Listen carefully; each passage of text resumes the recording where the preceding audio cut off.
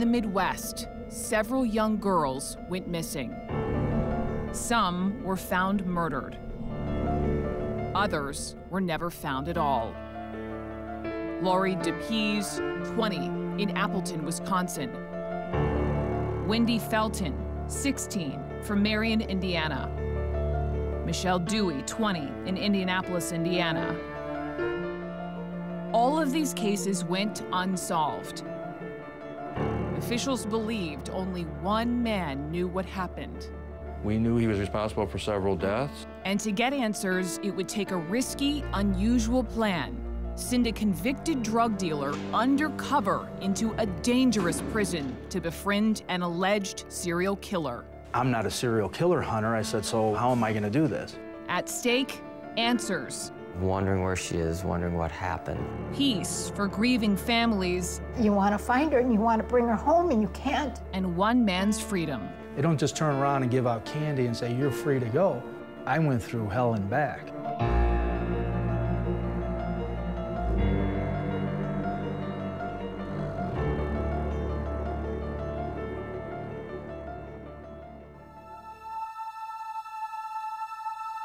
Early each day, Donna Reitler greets her daughter, Tricia. I say hello to this picture every morning. I say good morning every morning. I look at that and I can hear her say, hi, Mom.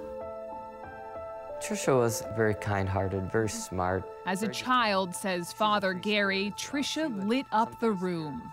She would sometimes just bound into the room, you know, spread her arms apart, you know, say, ta-da, you know, that type of thing. Donna and Gary brought Tricia here to Marion, Indiana to attend this small Christian college. One spring evening in 1993, Tricia left her dorm room for a walk. On March 29th, around 8 o'clock at night, Tricia Reitler came here to this shopping center. She bought a soda and a magazine and started walking back to campus. But then she disappeared. Phone call came a little bit after midnight, and the voice on the other side of the phone said, do you know where your daughter is? 19-year-old Tricia Lynn Reitler was last seen about 8 o'clock Monday night. She had just stopped. Tricia's disappearance rocked the community and devastated her parents. Who's ever responsible will never know what they've taken away from us.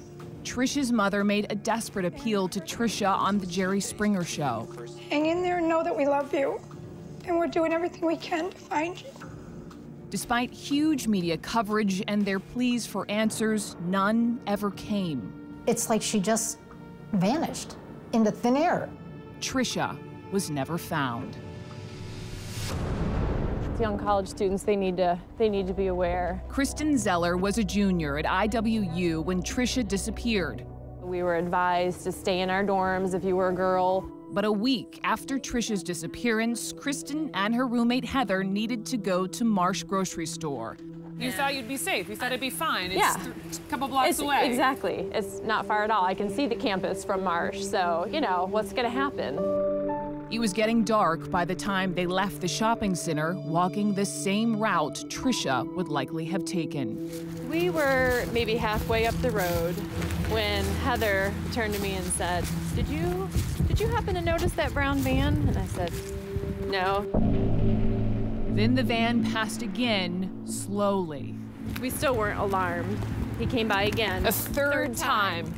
Yep, really slow this time. Looking at us, the hair on the back of our neck started to stand up. The van pulled right up beside them. How close? Show me. He was, I mean, his wheels were right on the side of the curb. And this was me, this was Heather. And he leaned over, started to say something, and at that point, we were both like, run, just run. The girls called security, describing a two-tone van driven by a man with mutton chop sideburns. Officers spotted the van and questioned the driver, a man named Larry Hall. Hall said he'd been looking for a friend's address, but the address he gave didn't exist. So officers let Hall go.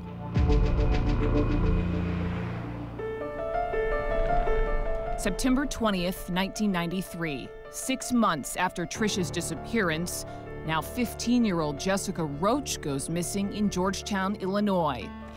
Investigator Gary Miller got the call. We all knew that we had something really bad here. We had an abduction. Jessica's badly decomposed body was found in an Indiana cornfield weeks later. But then, like Trisha's, Jessica's case went cold. There's a lot of times you wonder whether you'll ever solve it, but you know that you're going to keep going, you're going to check everything out, you're going to recheck everything.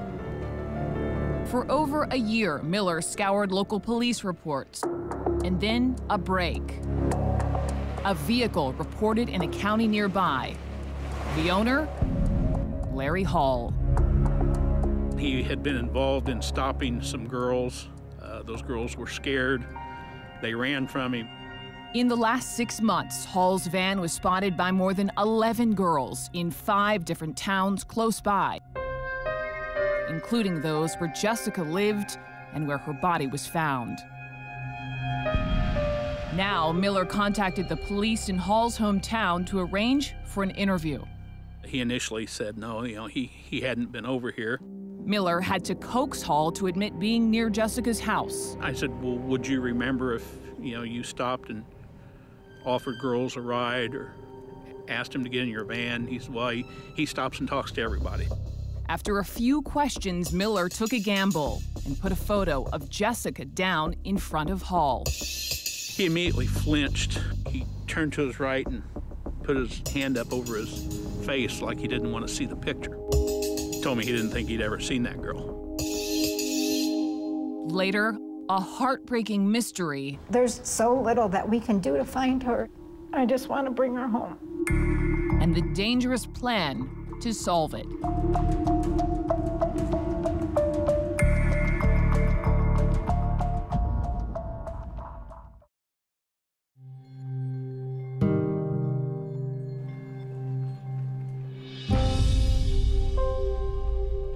Larry Hall and his brother Gary had always been a little different.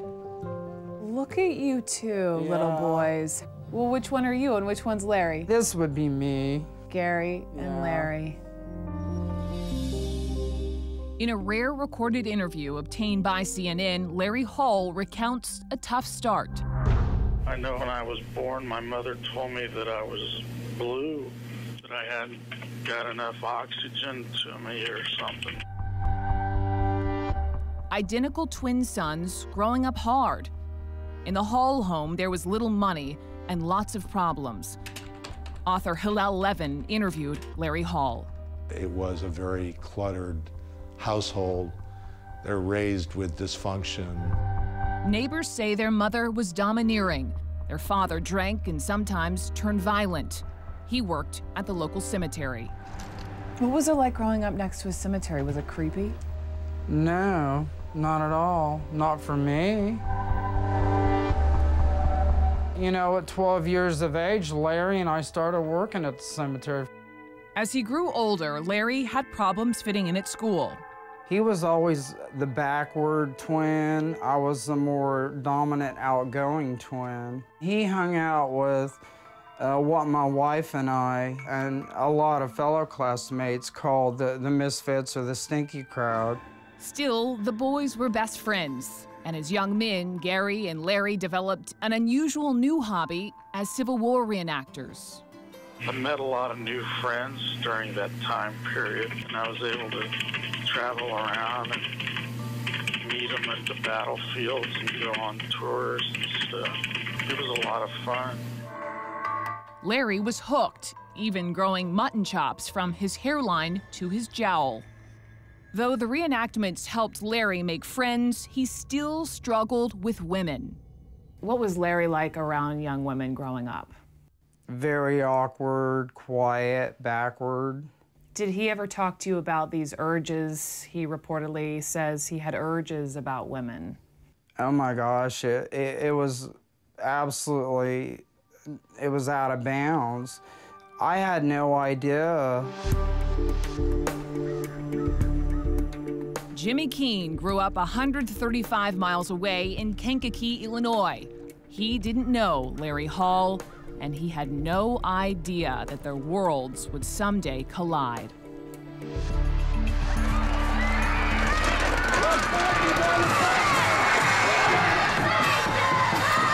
It'll be third down and 5 for 25-yard line. For Jimmy Keene, life couldn't have been more different.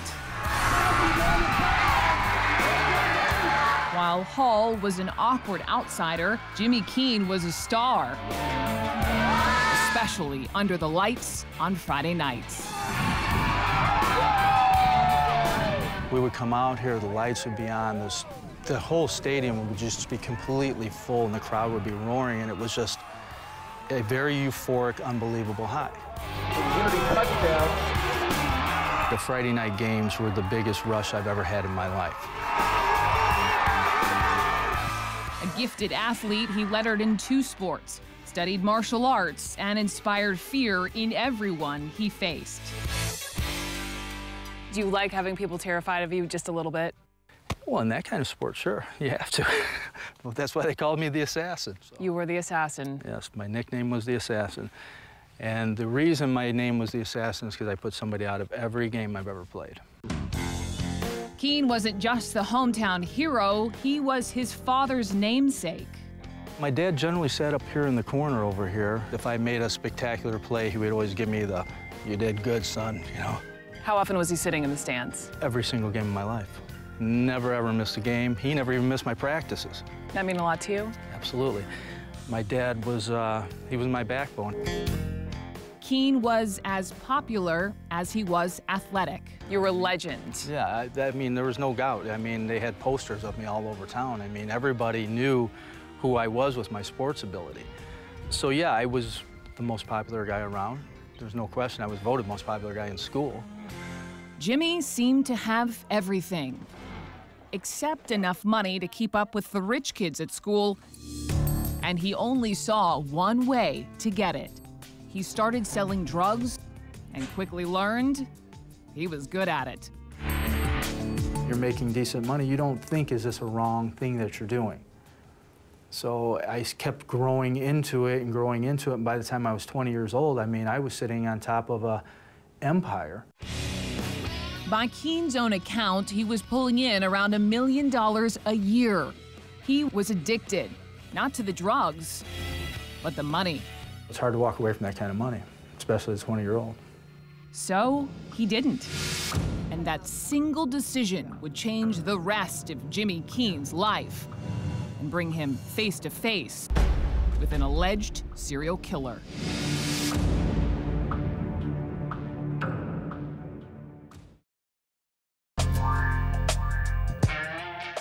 Your license plate, extra HP? Extra HP.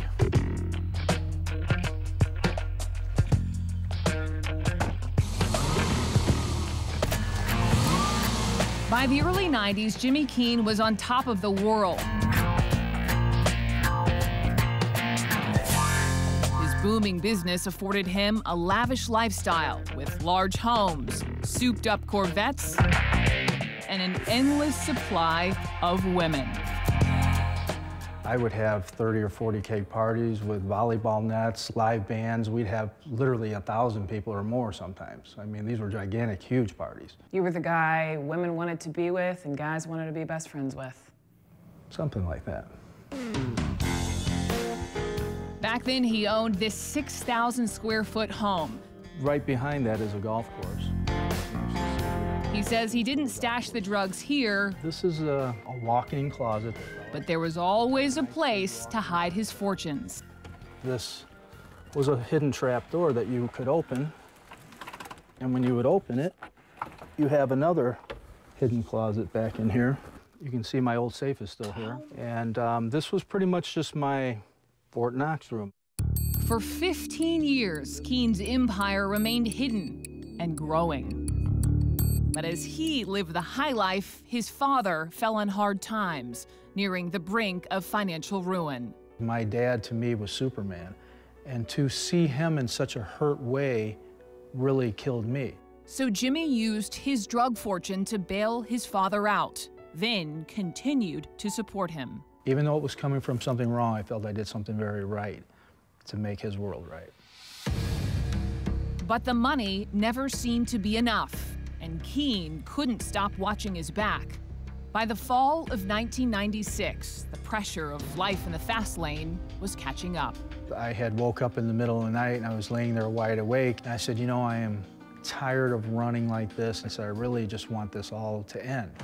And it was all about to end, but not the way Keene had planned. Just 2 weeks later, I heard the front door rattle and I thought it was just the wind, because it was in November. And next thing you know, boom, the whole door just blew off the hinges. And then they came flying in a straight file line with their guns drawn and their black uniforms. Move, we'll blow your head off, we'll do this, just move one time, rah, rah, rah. For Jimmy Keene, it was over. Everything stops and goes in slow motion. You don't even feel like it's real. Keene was ultimately dragged to jail. He pleaded guilty, hoping to minimize his sentence.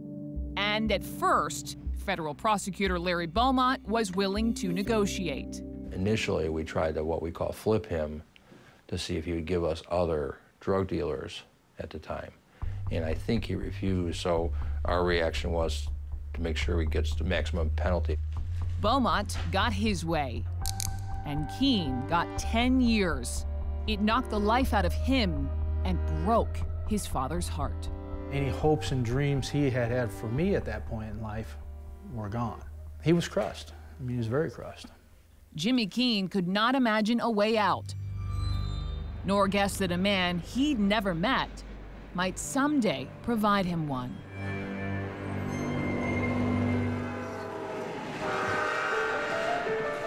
November 1994, Wabash, Indiana. It had been 2 weeks since Larry Hall recoiled from a photo of Jessica Roach.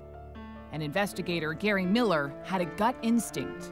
I really think we're onto something here. This guy portrays this weak, timid person, but you know, I don't think he truly is.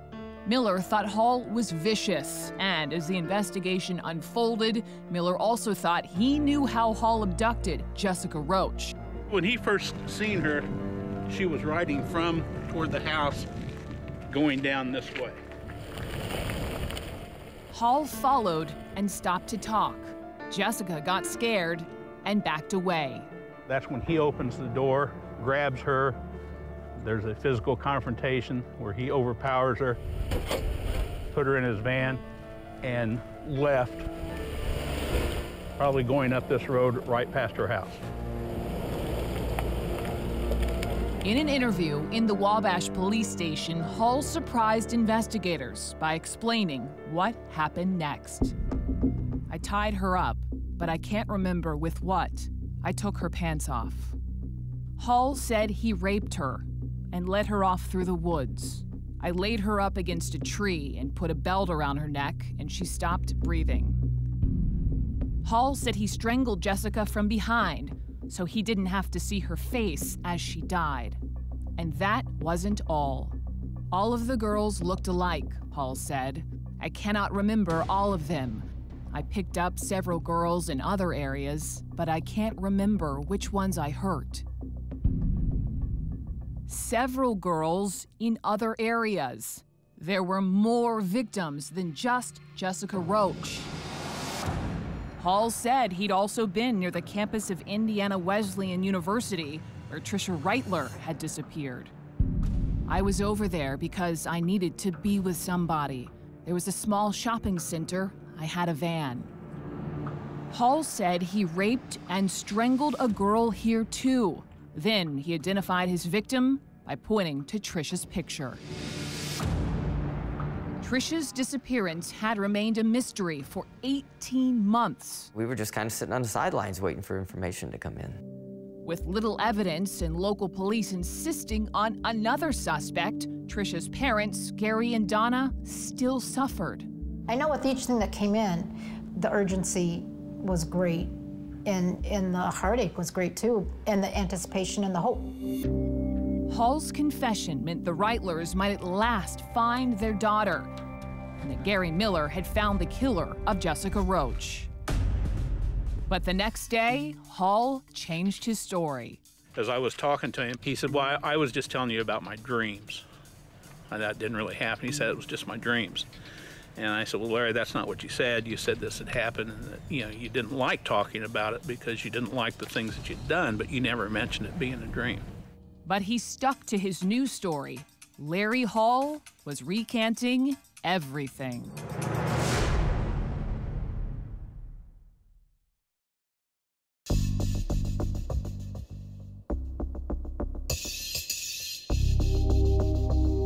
Larry Hall had confessed to killing Jessica Roach, Tricia Reitler, and 2 other women. And then he took it all back, claiming it was just his imagination. I did confess to certain policemen that I had dreams that I did things. But investigator Gary Miller had other evidence, like the witness who drove by this cornfield the night of Jessica's murder. That person testified he was absolutely sure that when he went by here on that night, there was a guy coming from the cornfield to get in his van. And a search of Hall's house and van revealed he'd been casing out small college towns and keeping suspicious notes. Seen joggers and bikers, many alone. Check colleges, parks, seen some prospects. Hall also made lists for the hardware store. Buy 2 more plastic tarps. Cover all floor and sides of van. And Hall wrote himself troubling instructions. No body contact. Buy condoms. Buy 2 more leather belts. Find one now. Amongst Hall's things, investigators found newspaper clippings about Roach and Reitler, possessions from other missing girls, and pornographic pictures Hall had altered. In those pictures, he had drawn what looked like a rope or a belt around the neck of one of the people, and on the left side of the mouth, he had drawn blood. Hall insisted it was all just staged to make a play for attention, to feel important to police. I put a bunch of stuff in that van that I drove around with because I knew they'd eventually search my van and find them. During Larry's trial, his twin brother Gary tried to provide him an alibi. Still, federal prosecutor Larry Beaumont got Hall convicted of kidnapping Jessica Roach. In the federal system, if you're guilty of a kidnapping, if that kidnapping resulted in a death, then under the sentencing guidelines, it's mandatory life term. The Jessica Roach case was over, but the disappearance of Tricia Reitler remained unsolved, and her parents, Gary and Donna, could not stop looking. We walked the sides of the roads. We walked the riverbeds. You know, we looked under the culverts. You know, we ended up going to crack houses because somebody had a lead. If you see something on the side of the road, a garbage bag, whatever, it's like, could that be her? It was just a horrendous crime to lose your daughter and never find out what the heck happened to her. Larry Beaumont kept looking too. Well, I actually made arrangements on a couple of occasions to go out and look for the body.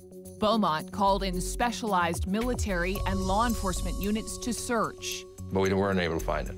So rather than give up, it occurred to me that obviously Larry Hall knew. Beaumont needed answers and turned to an unlikely source to get them. He needed someone to befriend Larry Hall, someone charismatic, someone on the inside. Larry Beaumont needed Jimmy Keene. Beaumont had sent both Keene and Hall to prison. Now he hatched a risky plan that would bring them together. Keene was 10 months into his sentence when Beaumont brought him in to talk. It scared me. I thought this was some trick. Keene watched nervously as Beaumont pushed a folder across the table. And I opened it up, and the first thing I seen was a picture of a mutilated dead girl. And I flipped the next page, and there was a different mutilated dead girl. And there was a portrait of Tricia Reitler. At that moment, I looked up at Beaumont, and he says, Jimmy, we need you to help us with this case. Beaumont wanted Keene to go undercover, to transfer from his low security lockup to a dangerous prison, and to befriend alleged serial killer Larry Hall. He says, if you can get solid confessions from him, and if you can help us locate the bodies that are still missing. We're willing to completely wash your record. Keen's mission? To learn where Tricia Reitler was buried. The purpose of this operation was to find that body. Beaumont made it clear, no body, no early release. Keen would have to serve the rest of his 10-year sentence, but Beaumont believed Keen could do it. He's smart, he's articulate, he's not afraid, and I knew he wanted to get out.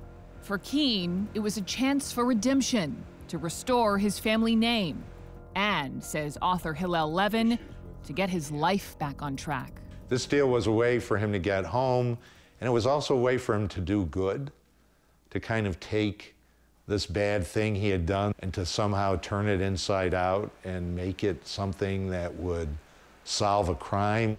But it wouldn't be easy. Fair to say he was risking his life. He could have been killed. It was dangerous, absolutely. It was highly risky.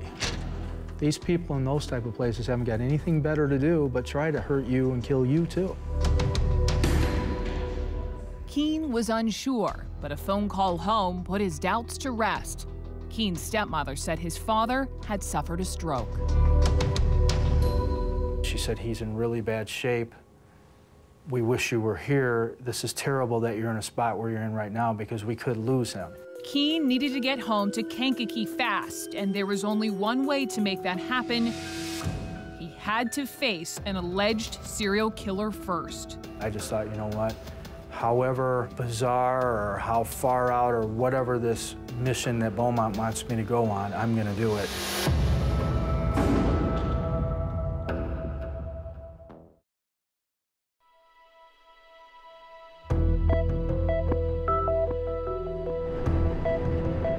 Driving up to the prison in Springfield, Missouri, Jimmy Keen didn't know if he'd made the best or worst decision of his life. I started to get cold feet, and I looked at the U.S. Marshal and I said, listen, I said, you know, how do we know Beaumont's going to live up to his word? They all assured me he would. And I said, well, you know, I'm not really sure if I can do this. Yeah. But there was no turning back, and he needed to prepare. Agents had warned him to be careful. We don't want you to approach him for at least 6 months because he's a very cagey individual. If he senses one thing wrong, he goes into his shell like a turtle and you'll never get him back out once he's in. But Keen didn't have time to wait. He needed to get home to his ailing father. So hours after becoming a Springfield inmate, he spotted Larry Hall and made his first move. I made it a point for us to bump shoulders together. And as we gently bumped shoulders together, I turned around and I said, oh, excuse me. I said, listen, I said, I'm new here. I said, you wouldn't happen to know where the library is, would you? Hall offered to show Keen the way. And I just reached over and I kind of slapped him on the shoulder and I said, thanks a lot, I appreciate that from a cool guy like you. Over the next week, Keen watched Hall's every move, from his cell across the hall. And I walked up to him and I says, hey, this is where I'm at. I said, are you in this area here? And he goes, yeah, I'm right there, you know, and he bugs his eyes out of his head. I said, well, that's great. I said, you're right by me. I said, you know what? I told you were a cool guy, and I'm glad that you're by me and all this and that. And that's when he basically offered sometime if I'd ever want to have breakfast with him and his friends. Keen was making progress, slowly gaining Hall's trust. But life at Springfield was complicated and dangerous. So Keen figured out a way to use violence to his advantage. It was a Saturday night, and Hall was in the TV room, mesmerized by an episode of America's Most Wanted about serial killers. Suddenly, another inmate approached the TV. And you could tell this guy had been in for a long time. He was a real big, buff guy. And he just walked up to the TV, looked at everybody in there, and he decided he's going to turn the TV channel. And he turned it. And I found this very interesting. Larry looked at me and very quietly mumbled under his breath. He goes, hey, I was watching that show. Keen leaped into action and knocked the guy out. And I nailed him with an uppercut, and then I kicked him through 3 rows of chairs. He was beat up real bad and had to go to the hospital. And they took me and threw me in the hole. It was worth it, and it was a breakthrough with Hall. He not only now looked at me as a guy that he could look at and say, wow, he thinks I'm cool. Coming from him, that's a compliment. And now he's also able to protect me. Now, Keene had Hall's trust and had him talking. One night in Hall's cell, he told Keene the truth about what happened to Tricia Reitler.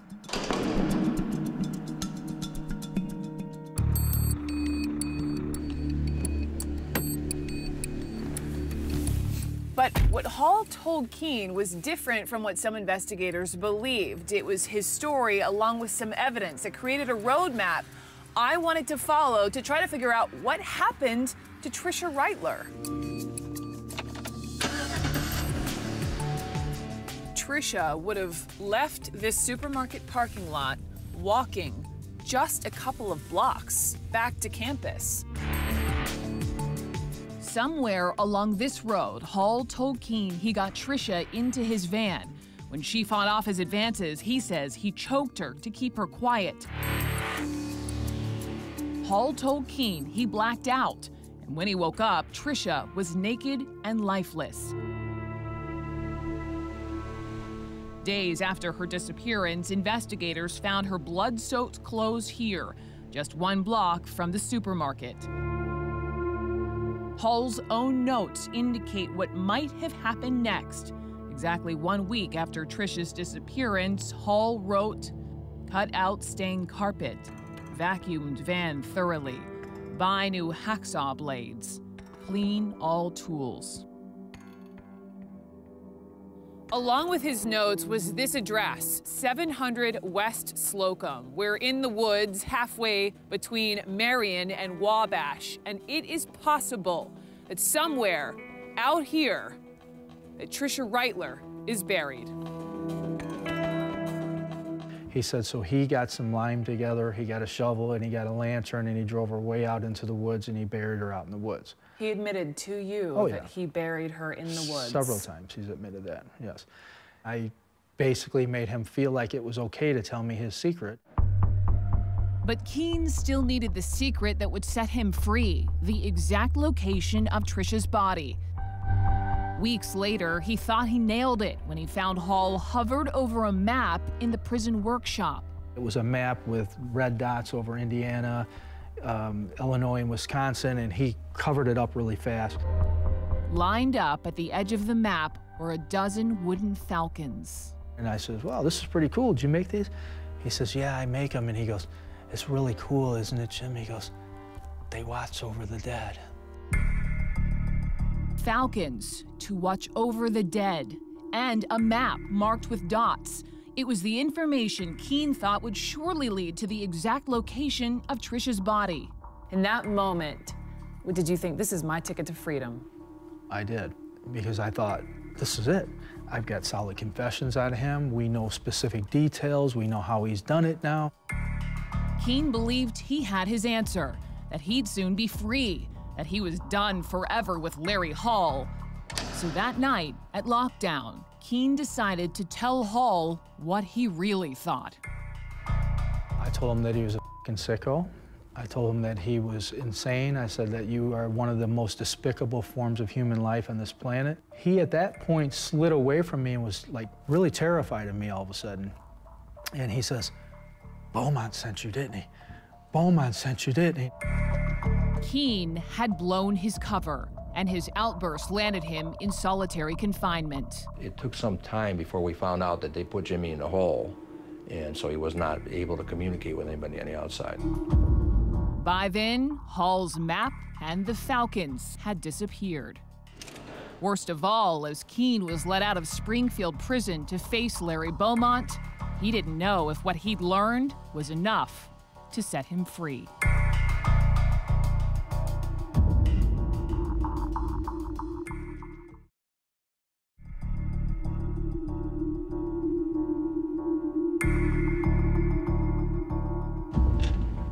During his months in Springfield, Jimmy Keene got Larry Hall to provide details about several murders Hall was suspected of committing, including Tricia Reitler's. But Keene hadn't met the original requirements of Larry Beaumont's deal. And I told him this myself, made it clear to him, that if we didn't find a body, no credit. Sitting in his prison cell, Jimmy Keene desperately hoped he had done enough. Are they gonna be fair and give me what's justifiably right on this, or are they just gonna say, here's 6 months? It was a crapshoot.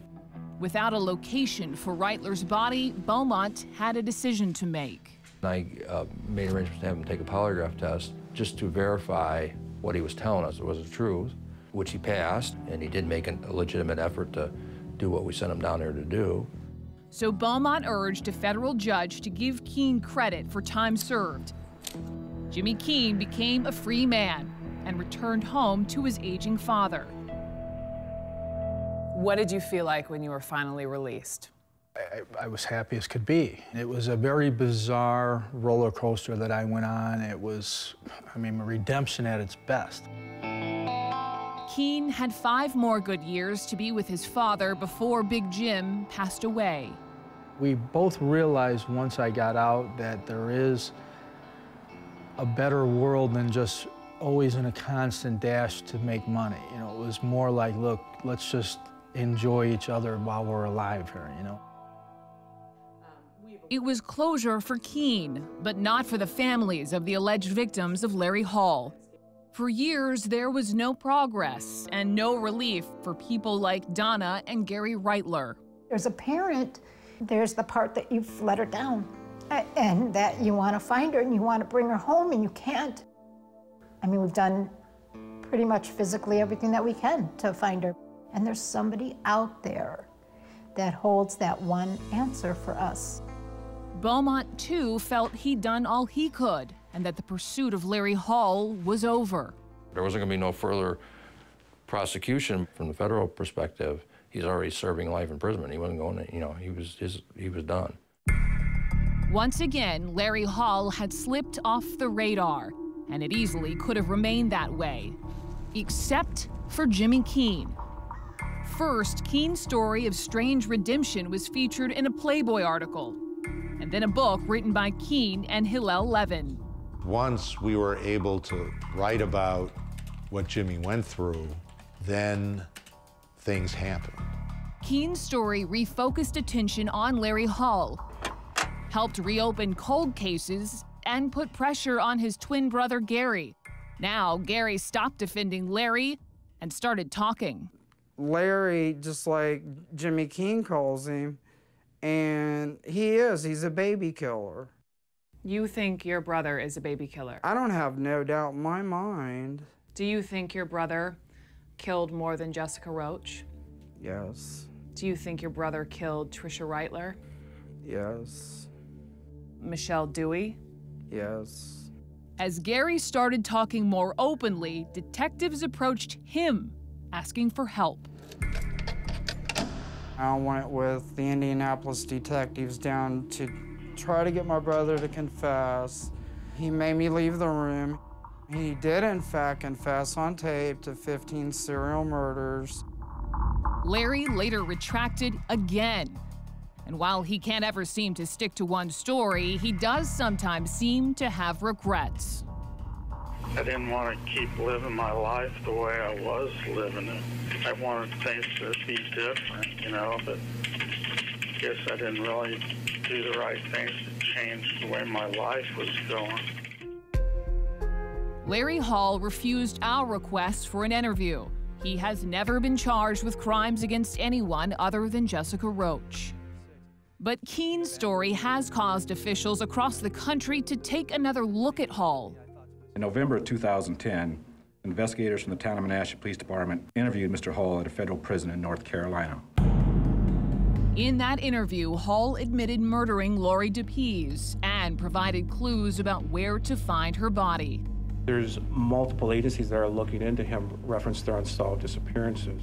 Larry Hall may have had more victims than ever imagined. We understand it's even more extensive than we ever thought. Not 20, but maybe 30 to 40 in terms of the victims.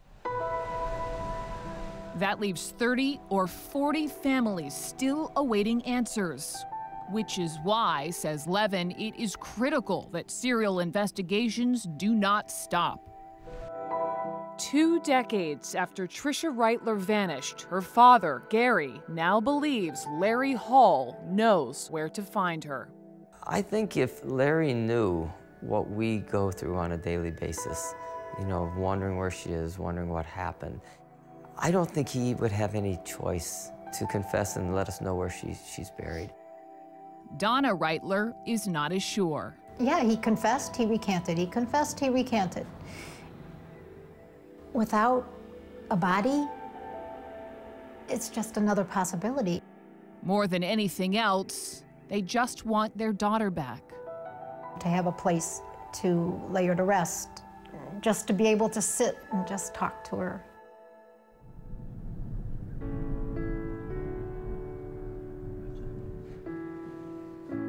As for Jimmy Keene, his truth is stranger than fiction. He's gone from football standout to drug dealer to undercover operative, and now to screen star, with his story in development as a Hollywood film. Still, says Keene, he thinks of the victims' families and hopes they'll find their answers. That's all they can do is keep hoping. There was a glimmer of hope when Jimmy Keene was involved here. Maybe something else will still evolve out of this. Maybe the things I've done and am still doing will still shine a light and give them hope at some point.